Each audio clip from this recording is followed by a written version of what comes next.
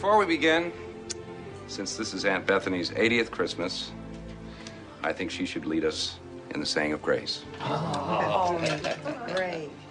Oh. What, dear? Grace! Grace! She passed away 30 years ago. They want you to say grace. The blessing.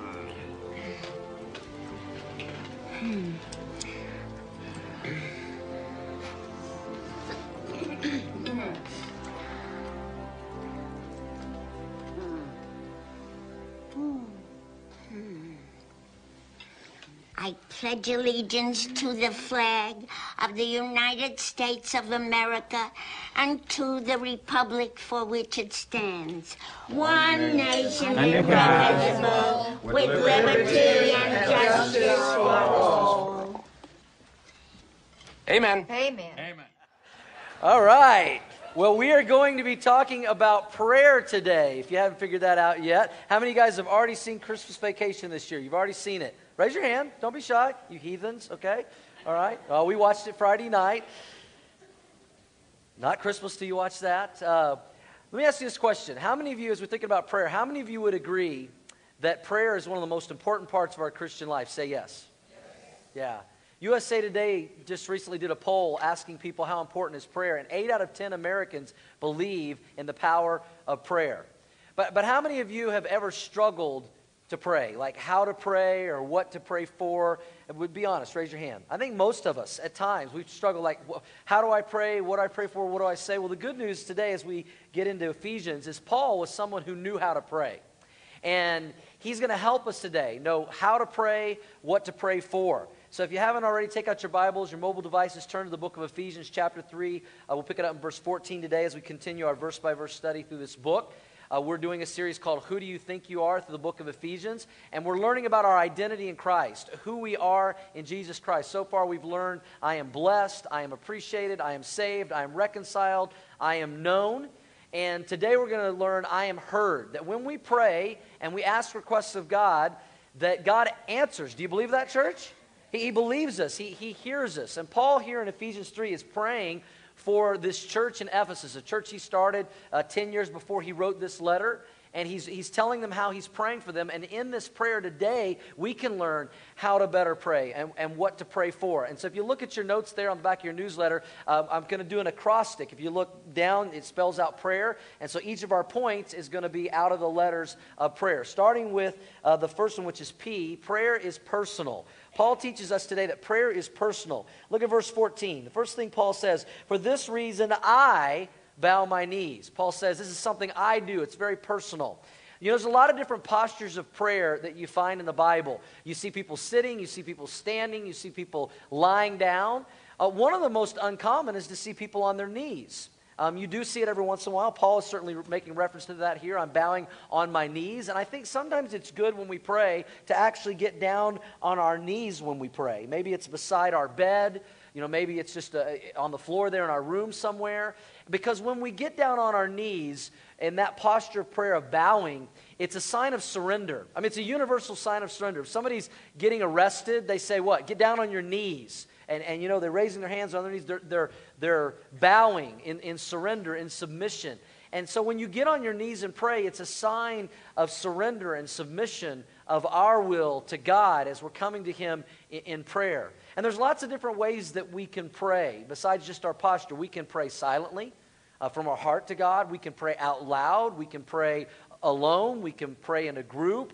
We can even pray by journaling. I don't know how many of you guys, any of you journal? You journal? That's a great way to pray, where you're actually writing out your prayers and to God. You know, God sees that. He knows your heart. It doesn't always have to be verbal. Another way to pray that you might not have thought about is singing. Singing is a form of prayer. You're just talking to God and you're singing songs to God. That's a way of communicating with God. We already did that this morning. Some of you, maybe you do that, you know, as you're listening to Caleb or something, you know, Way FM. You're listening to worship songs on your way to work, driving around. I know when our daughter Caitlin, when she was really little, she loved to make up songs. And she'd make up all these songs for God. And she'd go throughout the house and she'd be singing these songs. And it was her way to communicate with God. But when we think about the posture of prayer, it's not the posture of prayer that we should get so focused on as it is the person of prayer. And that it's personal. It's our time to talk with God where we pray and He hears our prayers and He answers our prayers. Do you believe that God answers all your prayers? Say yes. Yeah. He just doesn't always answer the way we like. Sometimes we pray for something and God doesn't seem to be answering, and His answer is what? Help me, church. No. It's no. And sometimes it's yes.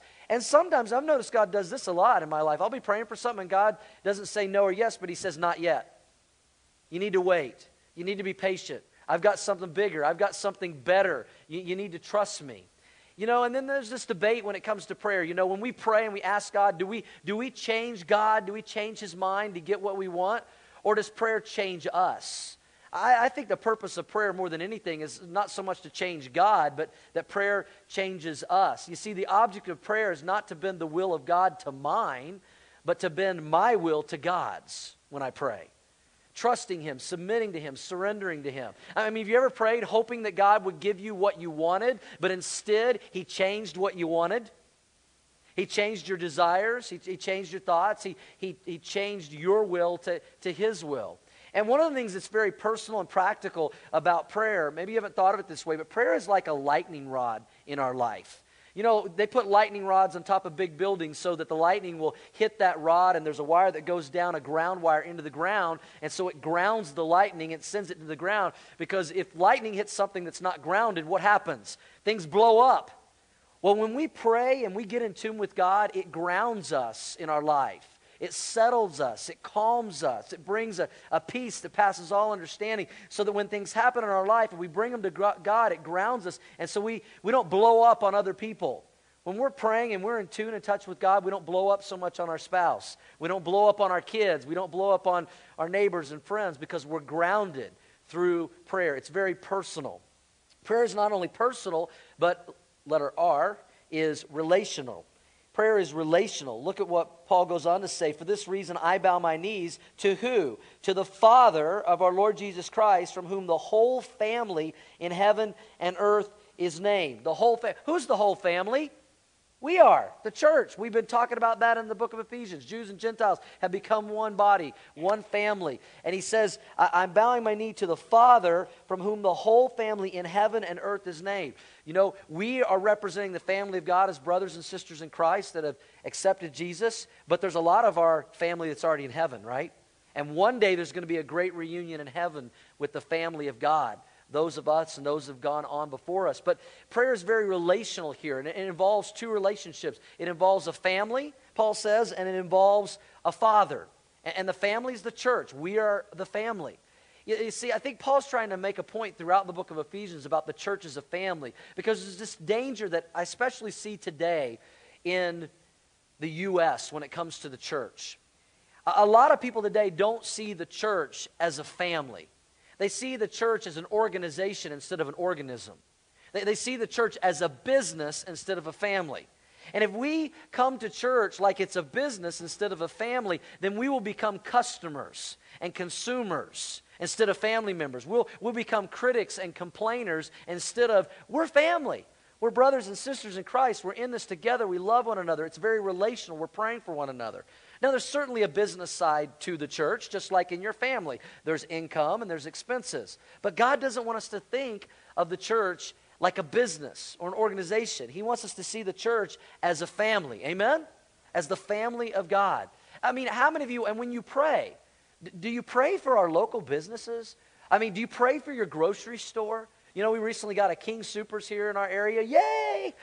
Finally got a grocery store. Since the King Soopers opened, have you been praying for them? Oh, Father, I just want to pray for the fruits and the vegetables down there at King Soopers, that the fruits will be fruity and the vegetables will be veggie. And I just want to pray, dear Lord, for the workers there at King Soopers as they prepare those foods for us. I just pray that the staff there would love each other and have a great relationship, and they would fulfill their mission of giving us tasty foods and snacks. Do any of y'all do that? I mean, no. Why don't you do that? Because you don't really have a relationship with them. It's just a business. It's just a business where you go in as a consumer and you go in as a customer. Paul wants us to see the church as a family, not as a business. And when you see the church as a family, you pray for family. Amen? You pray for people you love. You pray for people you care about. You pray for people that you have a relationship with. Prayer should be relational. You see, if you pray for the church, then you'll see the church as a family. It'll be relational. If you don't pray for the church, you'll see the church as a business, and you'll become a consumer and a critic. I'll give you some things at the end of this message to pray specifically for our church, and I'll give you those at the end, because I hope you'll be praying for our church family. And every family should have a father. And Paul says here, we're praying for the family and the father of our Lord Jesus Christ. Jesus Christ is the Son, and his Father is God, and we pray to the Father. Now, I don't have time to completely unpack this, but biblically, the entire Trinity, God, the Father, Son, and Spirit, is involved in our prayers. We pray to the Father through the Son by the power of the Holy Spirit that is in us. If that makes sense, say yes. You see that. The Trinity is all involved in Scripture. And here's the most important thing that I could tell you, and practical thing about prayer that I want you guys to get. Here is the key that you need to know about prayer. That God is your Father. If you've accepted Jesus Christ as your Lord and Savior, God is your Heavenly Father. He's your daddy. That is the key to understanding prayer. It's the key to viewing prayer in the right way. If you see God as your Heavenly Father, prayer will be very natural. It'll be easy. It'll make sense to you. If you don't see God as your Father, prayer will be unnatural. It will be a challenge. It will be difficult. You won't really fully understand it. It's so key that we see God as our Father and we as His children, part of the same family. I've had the privilege to disciple several men here in our church, and God keeps giving me these men who have come from very religious upbringings. And when I say religious upbringings, they've been a part of churches where the way they taught them to pray was say this prayer this way every time. Very memorized, rote, prayers. How many of y'all know what I'm talking about? And so now they're trying to learn to pray in a more natural way. Pray to their Heavenly Father, their daddy who wants to hear from them. He doesn't want to hear this set of memorized, pat things. He wants it to come from their heart. And sometimes when they'll get done praying, they'll say, did I do it right? And I will say, well, was it from your heart? Yes, then you did it right. Amen? Because our daddy, our Father, wants to hear from us. It's so important that we see God as our Heavenly Father, that we're just talking to our daddy. I think this has helped me in my own personal relationship with God more than anything else when I became a daddy. When I was blessed with 2 children, when I became a father, that has helped me so much in understanding my relationship with my Heavenly Father. Because I know how much I love my kids. And God, my Heavenly Father, loves me even more than I love my kids. I know how committed I am to my kids, and I'll do anything for them. And God feels infinitely more toward me than I even do my kids. I know how I want to be there for my kids. I want to hear from my kids. I want to spend time with my kids. I want to have a relationship with my kids. And our Heavenly Father feels the same way and infinitely more about us. Amen? And so when we see God as our Heavenly Father, it changes the way we approach Him in prayer. We're just talking to our dad. We're talking to our Heavenly Father. I remember when, and this doesn't happen much anymore because my kids are teenagers now, 18 and 16, but I remember when my kids were little, and I would come home from work, and I'd open the door, and they'd come run. They'd drop whatever they were doing. They'd come running, bam, blam, one on one leg, one on the other, I'm walking around the house like this, and they're, Daddy's home. They just wanted to be with Dad. They just wanted to talk to Dad. They wanted to tell me about their day, and they're all excited about me being home. Those of you parents that have kids at that age right now, you better cherish that. It doesn't last forever. Enjoy, amen, parents? Enjoy it. Take that in right now.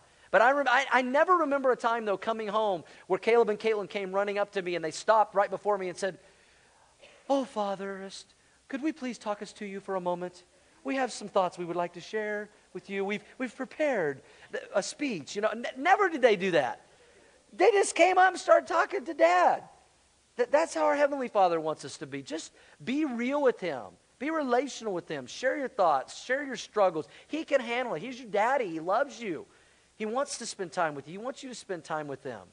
Now, I know when I talk about this, for those of you that had a great dad, how many of you had a great dad growing up? You had a great dad. Man, thank God for that. Because that dad, whether he realized it or not, was modeling your Heavenly Father for you. But for those of you that didn't have a great dad, You didn't have a great father. You didn't have a good relationship with him. Or maybe he wasn't even around at all. This is challenging. And I know that. I've counseled many people. And there's a direct correlation so many times with people's earthly fathers and people's view of their heavenly Father. They got the same name. They got the same title. And I'm sorry for those of you that didn't have that modeled for you. You know, we're living in an unprecedented time in the nation that we live in here in the United States, where tonight 40% of children will go to bed without a father in the home. 40%. But here's some great news. If you know Jesus Christ as your Lord and Savior, listen to this. This is some great news. This is your identity. You have a great daddy. Amen? You have got a great... Yeah, we can praise God for that. Somebody wanted to do it? Let's do it. You have got a great daddy. You have got a great father that is absolutely madly in love with you. And he wants to spend time with you. He wants you to spend time with him. He wants to hear from you. He cares about you. View your prayer and your relationship with him in that way. A great verse for those people that maybe you didn't have a mom or a dad is Psalm 27:10. Man, you need to memorize this verse. It says, when my father and my mother forsake me, the Lord will take care of me. Our heavenly Father. And you know what this also tells us? Those of us who are daddies, those of us who are fathers, we have a huge responsibility to model the unconditional love and commitment of our Heavenly Father to our kids. We may not realize it, but we are modeling what God is like to our kids. Are we loving our kids like God? Are we committed to our kids like God? Are we relational with our kids like God is? Because they're picking up on that. And we can help them or we can hurt them with that. Let's covenant together as a church family to be godly fathers that model our Heavenly Father for our kids. Amen? Because prayer is relational. Prayer is personal. Prayer is relational. And then letter A, prayer is about asking. It's about asking. It's making a request. Look at verse 16. Paul says, I'm praying that he, God, would grant you, according to the riches of his glory, to be strengthened with might through his Spirit in the, what's the next word, church? Inner man. You know, we usually pray for the outer man. We usually pray for circumstances and things on the outside. But Paul is asking for prayer for the church in Ephesus, and he's not praying about the outward things. He's praying about the inward things, praying for that God would do something on the inside of the church. And he says, and here's what he's praying specifically, verse 17. How's God going to work on the inside? That Christ may dwell in your hearts through faith. That's his request. Paul is asking that the power of the Holy Spirit would work in and through the believers, the church in Ephesus.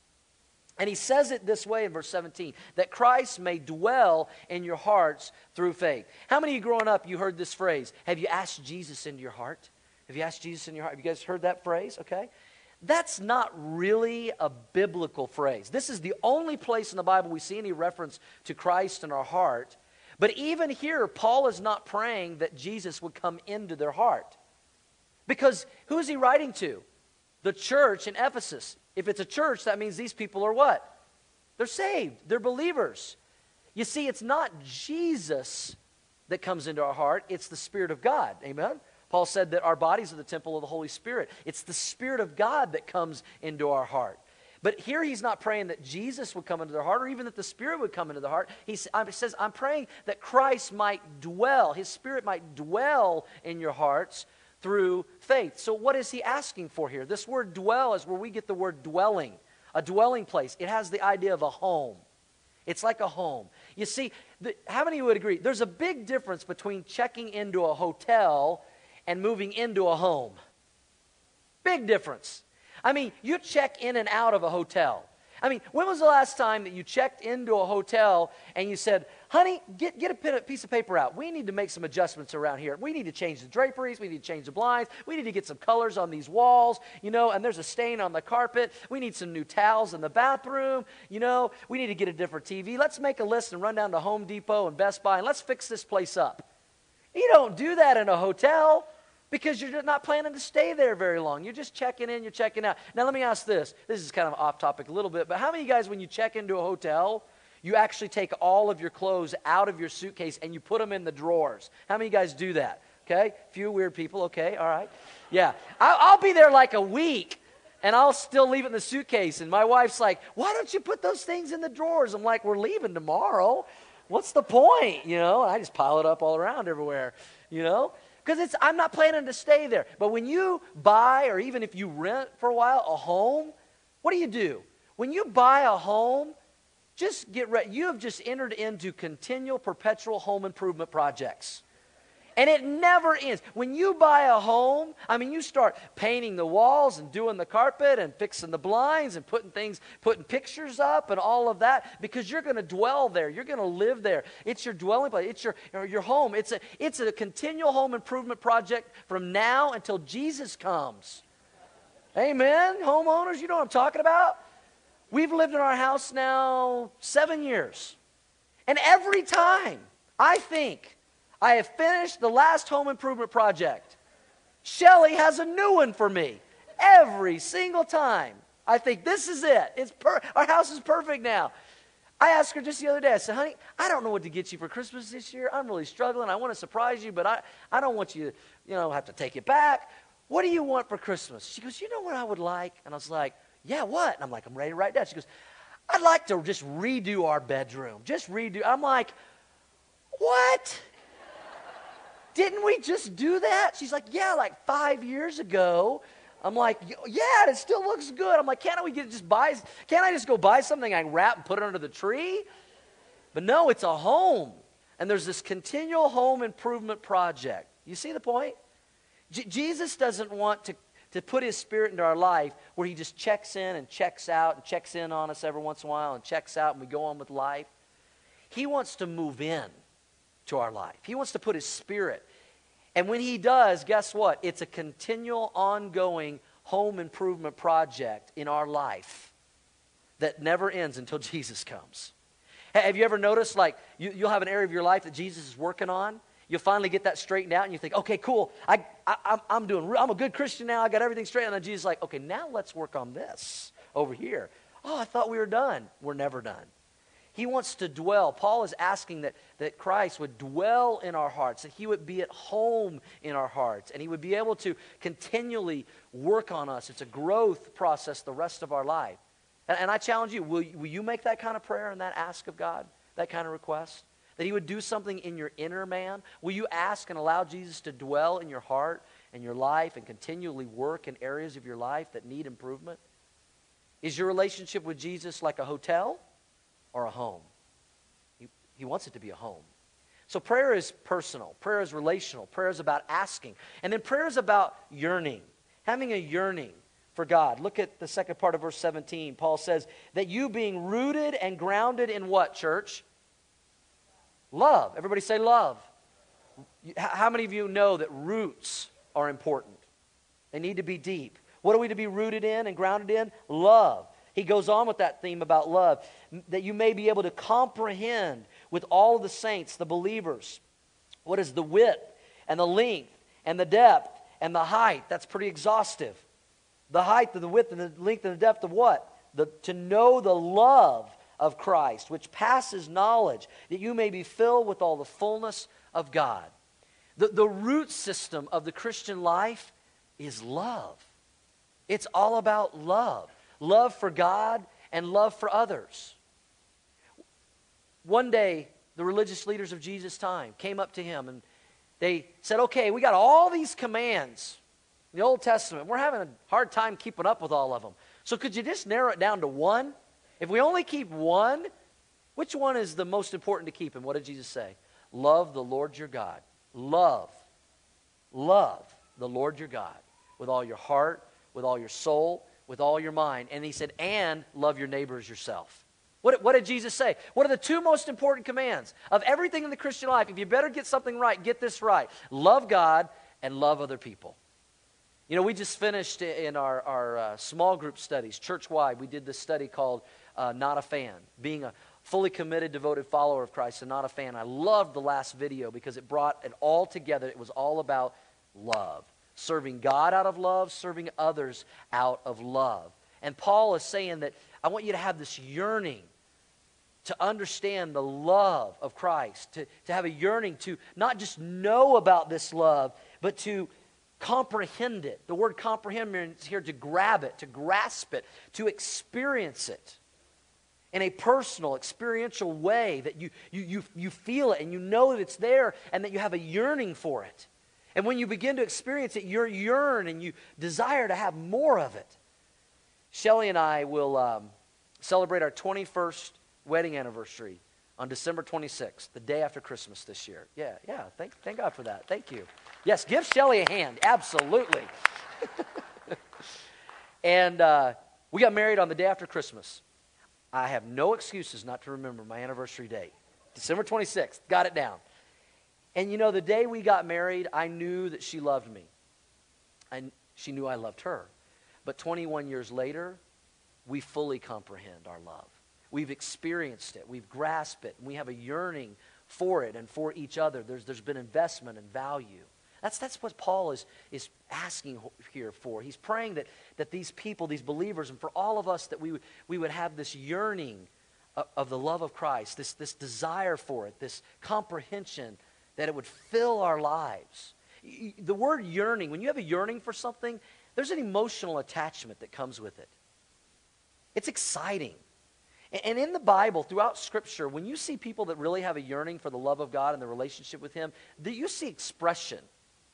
You see in the Bible this expression of this love and this relationship. You see it through singing. You see it through clapping. You see it through dancing in the Bible. You see it through shouting. You see it through hands being raised. And I know when we talk about some of that, and I know Gary, our awesome worship director, he encourages you guys to clap and raise your hands and move a little. It's okay. That's natural. And some people get nervous with that. They think, well, that's a denominational thing. Listen, those expressions of worship are not a denominational thing. Those are a biblical thing. They're in the Bible. And they're also a natural response to people who are in love with God, and they experience that. And there's this excitement that comes out, and it's a natural human response when there's something we really love and we really get excited about, to clap, to raise our hands, to be excited. There's something that causes every one of you to do those things. You can't stop it. For a lot of you, it's the Broncos, okay? Except the other night. Gee, we won't go there. Sorry, I didn't mean to ruin your day. Or another sports team. For some of you, it's when you go shopping. 50% off, woo! There's something that brings out the natural God-given emotional response. Maybe it's something good happens to your kids. Yay! It's natural. Let's not suppress that. Let's not hold that back. Because when there's a yearning and a love, there's an excitement about our relationship with God. When it fills us, it has to come out. Let me show you what I'm talking about, a natural response. This is a group of people. It's hard to find anybody in this photo that don't have their hands up in jubilation and excitement, because there was a yearning. This group of people had a yearning for something. They were emotionally connected. There was something they wanted. This is not a sporting event that you're watching here. Their team didn't just score a touchdown. This is not a worship service. What is it that these people are so excited? I mean, you don't see anybody in this picture going, you know? Nobody's talking about what denomination they're part of. Well, what is this picture? This picture was taken several years ago in Sochi, Russia, in the city of Sochi, when they were awarded the 2014 Winter Olympics. This was their excitement. Shouldn't we be that excited and more for God and our relationship with Him? Amen? The love and what we're experiencing and what we're tapping into. And I ask you, this is Paul's question, do you really know? Do you really comprehend? Do you really embrace and experience the love of Christ? If so, there's a yearning to enjoy that. And don't ever be ashamed of that. So prayer is personal, it's relational, it's asking, it's yearning. And then E, it's expecting. When we pray, we should expect that God is going to answer, and we're going to be heard, and He's going to do some things. Look at verse 28, one of our favorite verses about prayer. Now to Him who is able, He is able. Everybody say, He is able. What is He able to do? He is able not only to just answer our prayers, but He's able to do exceedingly abundantly above all that we ask or even think, according to the power that works in us. Our God is able to do exceedingly abundantly above what we even pray for and ask for and what we even think about. Some versions of the Bible say He's able to do far more. Aren't you thankful, church? We have a God who can do far more than we can even ask or imagine. And don't you love it when He does far more? I mean, it just blows us away. And we should be praying in that way, expecting that God's going to do far more than we would ask. or think about when we pray. That ought to drive us to want to pray and talk to God. I mean, let me ask you, how's prayer going for you? How's prayer going for you? What are you praying for? Who are you praying for? Are you praying expecting God to do exceedingly abundantly above what you'd even ask or think? Are you praying that expecting He'll do far more? You know, Orchard Church has been around now 8 years, and I can honestly tell you God has done far more than we ever expected in 8 years. Far more. I was talking to someone just the other day, and they said, is Orchard Church where you thought it would be in 8 years? And I said, oh no, it's far more than what we ever imagined. We've seen far more many people accept Jesus Christ in 8 years. We've seen far more people baptized. We just had a baptism, 12, 14 people just a few weeks ago. We're having another baptism today. I think there's 12, 14 people signed up again to do it. We may start having to do baptism every month. Oh, what a problem. Amen? So many people are getting saved, so many people getting baptized, far more than we've even prayed for. Far more lives changed, far more marriages restored, far more people freed from addictions and hurts and habits and hang-ups who celebrate recovery and what Christ is doing in their life. You know, we have far more services today than I ever imagined. If somebody would have told me 8 years ago that in 8 years you're going to be preaching 3 times every Sunday, I might not have signed up. But praise God, He's done far more. It's a good problem to have. We've had far more people become part of this family and join our church. We just had a membership class last week, Discover Orchard. 48 adults in our membership class last week. 48 people. I mean, praise God, far more.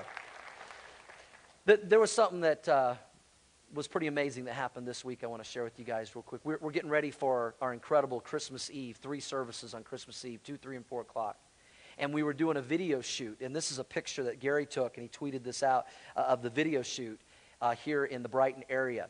You say, well, no duh, it's a nativity scene, and we would expect that. No, you're going to see something happen in this nativity scene you've never seen before on Christmas Eve, and you're going to have to come and see what that's all about. But we were looking for a place to do this video shoot, and so I said, well, let's just drive around Brighton, and there's some farm community, you know, houses, and we drove by this one house, and I saw this scene in their yard, and it actually wasn't in the yard, but it was kind of like in this stable type area. And I said, man, that would be perfect. So we pulled in there, and we were asking God, you know, show us a place, help us find a place. And so we go up to the door, we knock on the door, and this lady answers the door, and she was really hesitant to open the door. She kind of cracked it at first, and I'm standing there, and Gary's standing there. I think she thought we were Mormons, Jehovah's Witnesses or something, and I don't know. We didn't have our bikes with us, but anyway, and sorry. And so we just started talking to her, and we told her we were with Orchard Church, and we're wanting to film a little scene we're going to use on Christmas Eve, and you've got a great scene out there that we could use.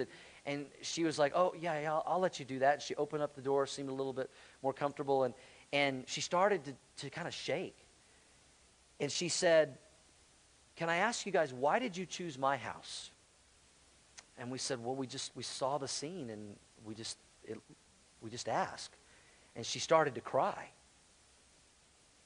And we knew something, God was doing something. And she said, God sent you here today. God sent you to my house. And we said, why? And she said, just a few weeks ago, my teenage son, who's a freshman at Prairie View High School, was killed in a tragic hunting accident. Some of y'all heard that story. And I said, oh, we heard about that. I said, my son is a senior at Prairie View. We prayed for your family. And I said, oh, I'm so sorry. And I said, you know, can we pray with you? She said, yeah. And we went in, and we spent about 15, 20 minutes. We prayed with her. We ministered to her, and we encouraged her. You know, we thought that we were just going out to find a place to do a nativity scene. But God had far more intended for that day. When we pray, we need to pray expecting that God can do exceedingly abundantly above what we ask or think, far more.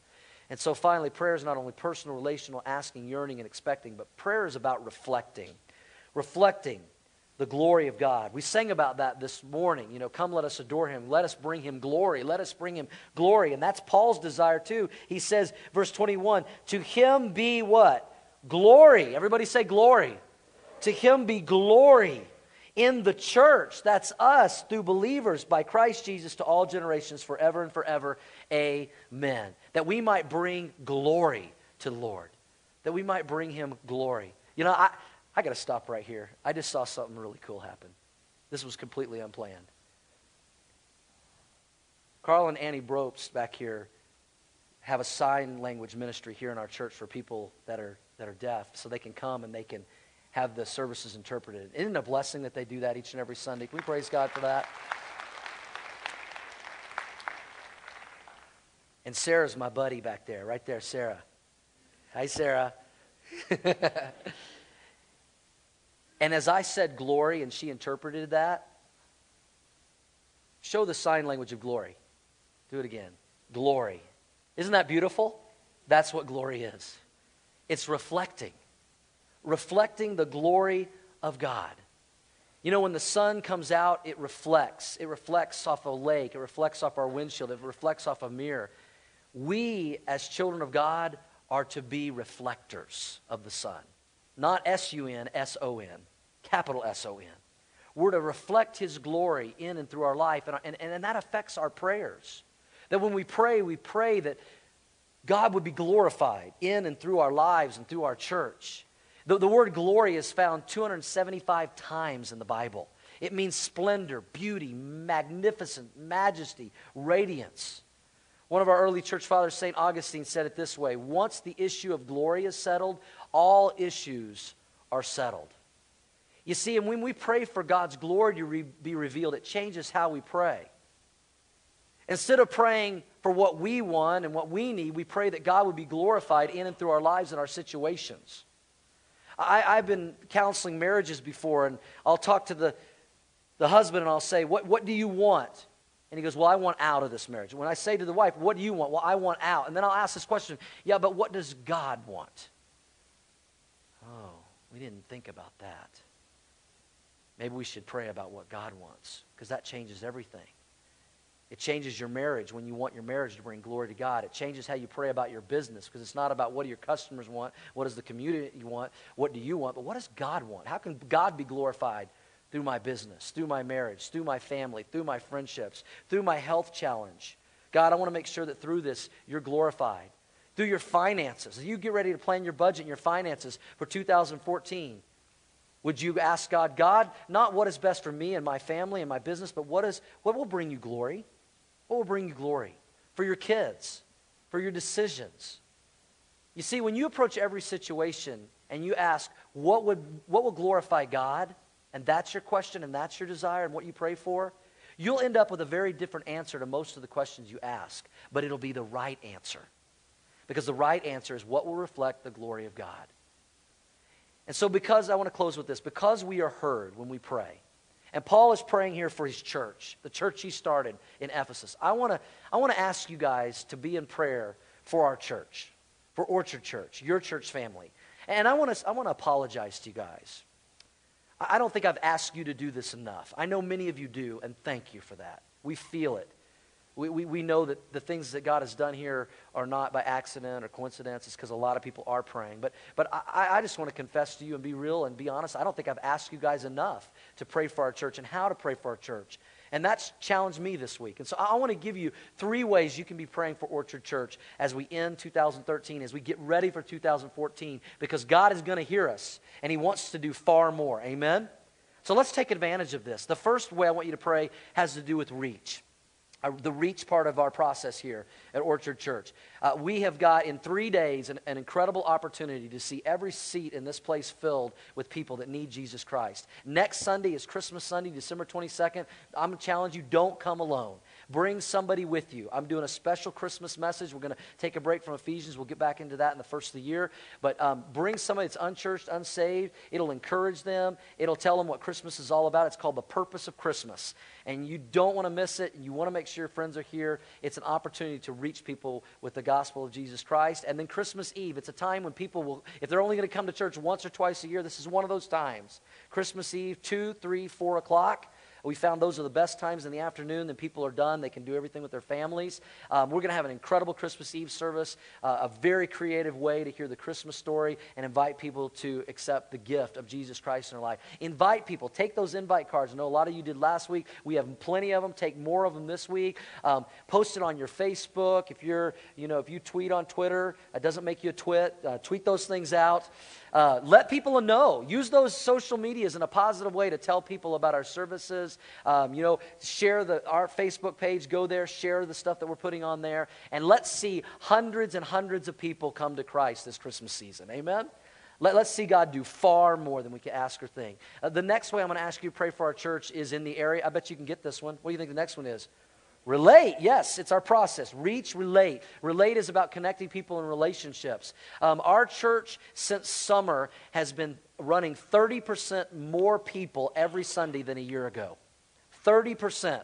And so we've added another service. As we grow, we say this as a church leadership team all the time. The bigger we get, the smaller we need to get. Making sure we have plenty of small groups so people can relate and people can connect. We don't want people just to get lost in the crowd or be a number. We're getting ready now. We just finished up our fall semester of small groups. We're starting our spring semester in January. We'll be kicking that off. And we need more people willing to host a small group. And so I'm asking you today, if you've ever hosted or you'd be willing to host or you've got questions about that, you're not signing your life away today, but if you would like to know, take your connection card, give us your name, your best contact, a number or email, and on the box that says other, just put right in small group host. That means you'd like somebody to contact you about being a small group host next semester so we can get these people who are new in our church relating in groups of 10, 12, 14 people in homes. That's the best way to get connected here at Orchard Church. And I'll tell you this, as we're growing, we have to add people to our leadership team as we're growing because we never want the church to outgrow our opportunity to minister to everybody. And so we just recently hired Don Fine as our new family pastor. We are talking to some other people, some part-time support roles, some full-time, because we want to stay ahead of the growth. And so we as a leadership team, we want to make sure the right people are on the bus, in the right seats on the bus, and we covet your prayers. Amen? Will you pray for us for that as we make those very important decisions that we can minister to everybody properly? And then guess what the last one is? Reproduce, yes. We are a church that wants to reproduce spiritually and corporately. Pray for our discipleship ministry. We want to see more people involved in our one-on-one discipleship ministry next year than we've ever had before. If you're interested in discipleship or being a discipler, you can let us know that as well on your connection card. But be praying for our discipleship ministry. Be praying for us as we want to start other churches. We've already started one church, Orchard Church of Erie. They're going to celebrate their 3rd anniversary this January. They are now about to be completely independent. We're ready to do it again.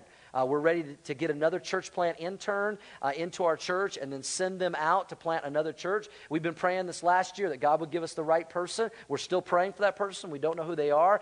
Be praying for that because we want to start many more Orchard churches. That's where we got the name Orchard. We don't want to be a tree. We want to be an orchard. We want to be spiritually reproductive, fruit-bearing. Amen?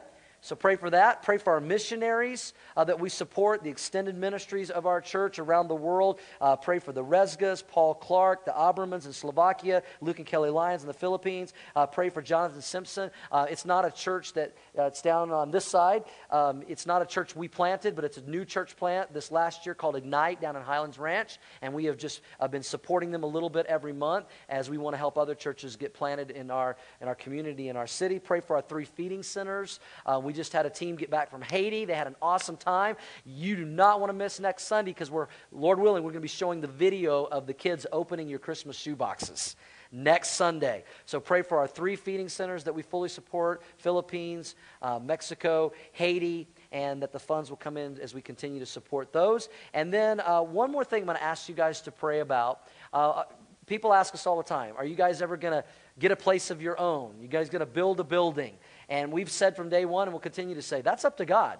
You know, if God wants us to have something different, then God will lead us to that. We're not going to try to bust any doors down. But I don't know how many services we can keep adding and keeping up with. And so we've been praying and saying, okay, God, what do you want us to do concerning maybe building something? But can we praise God for the place we have to meet? I mean, this is incredible, and we thank God for this.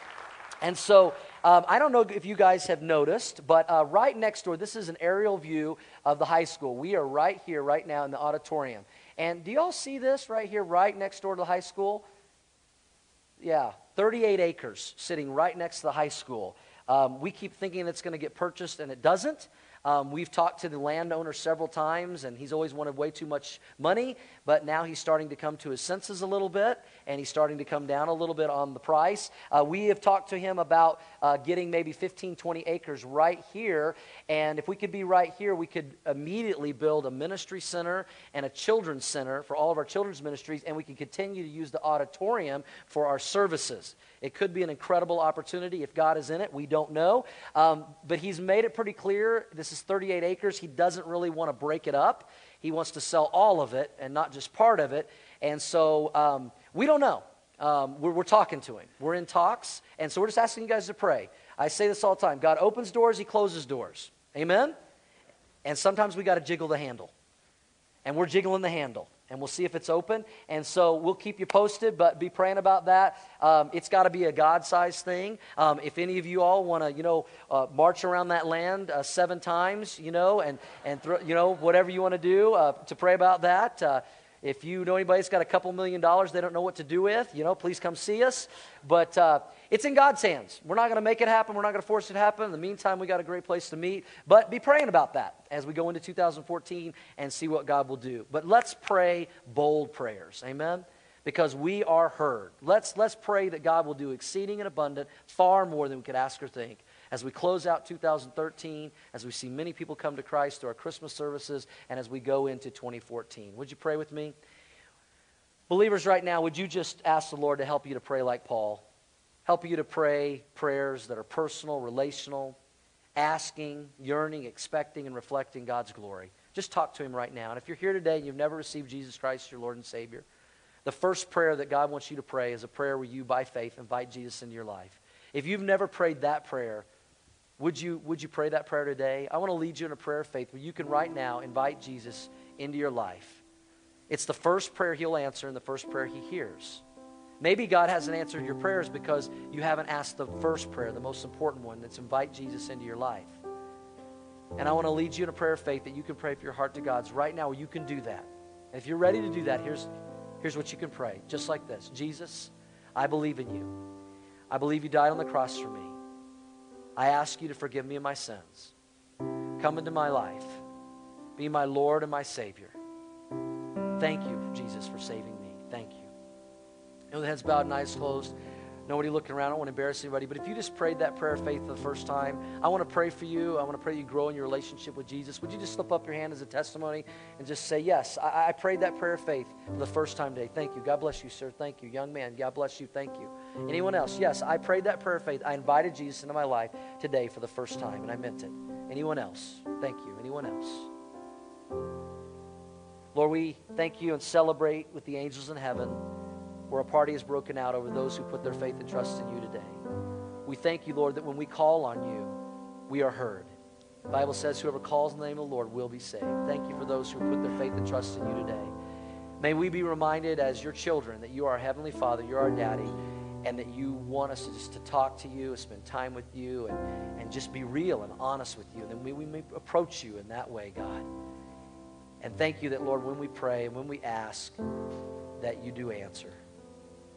And those times that you don't answer the way we want, I pray that we would be patient, that we would wait on you, that you have something better. And we would pray that everything would bring honor and glory to your name through our lives and through our church family. We thank you for all you've done and all you will do, far more and exceedingly abundantly above what we would ask or think. We pray all this in Jesus' name. Amen. Amen. Let's celebrate decisions for Christ this morning.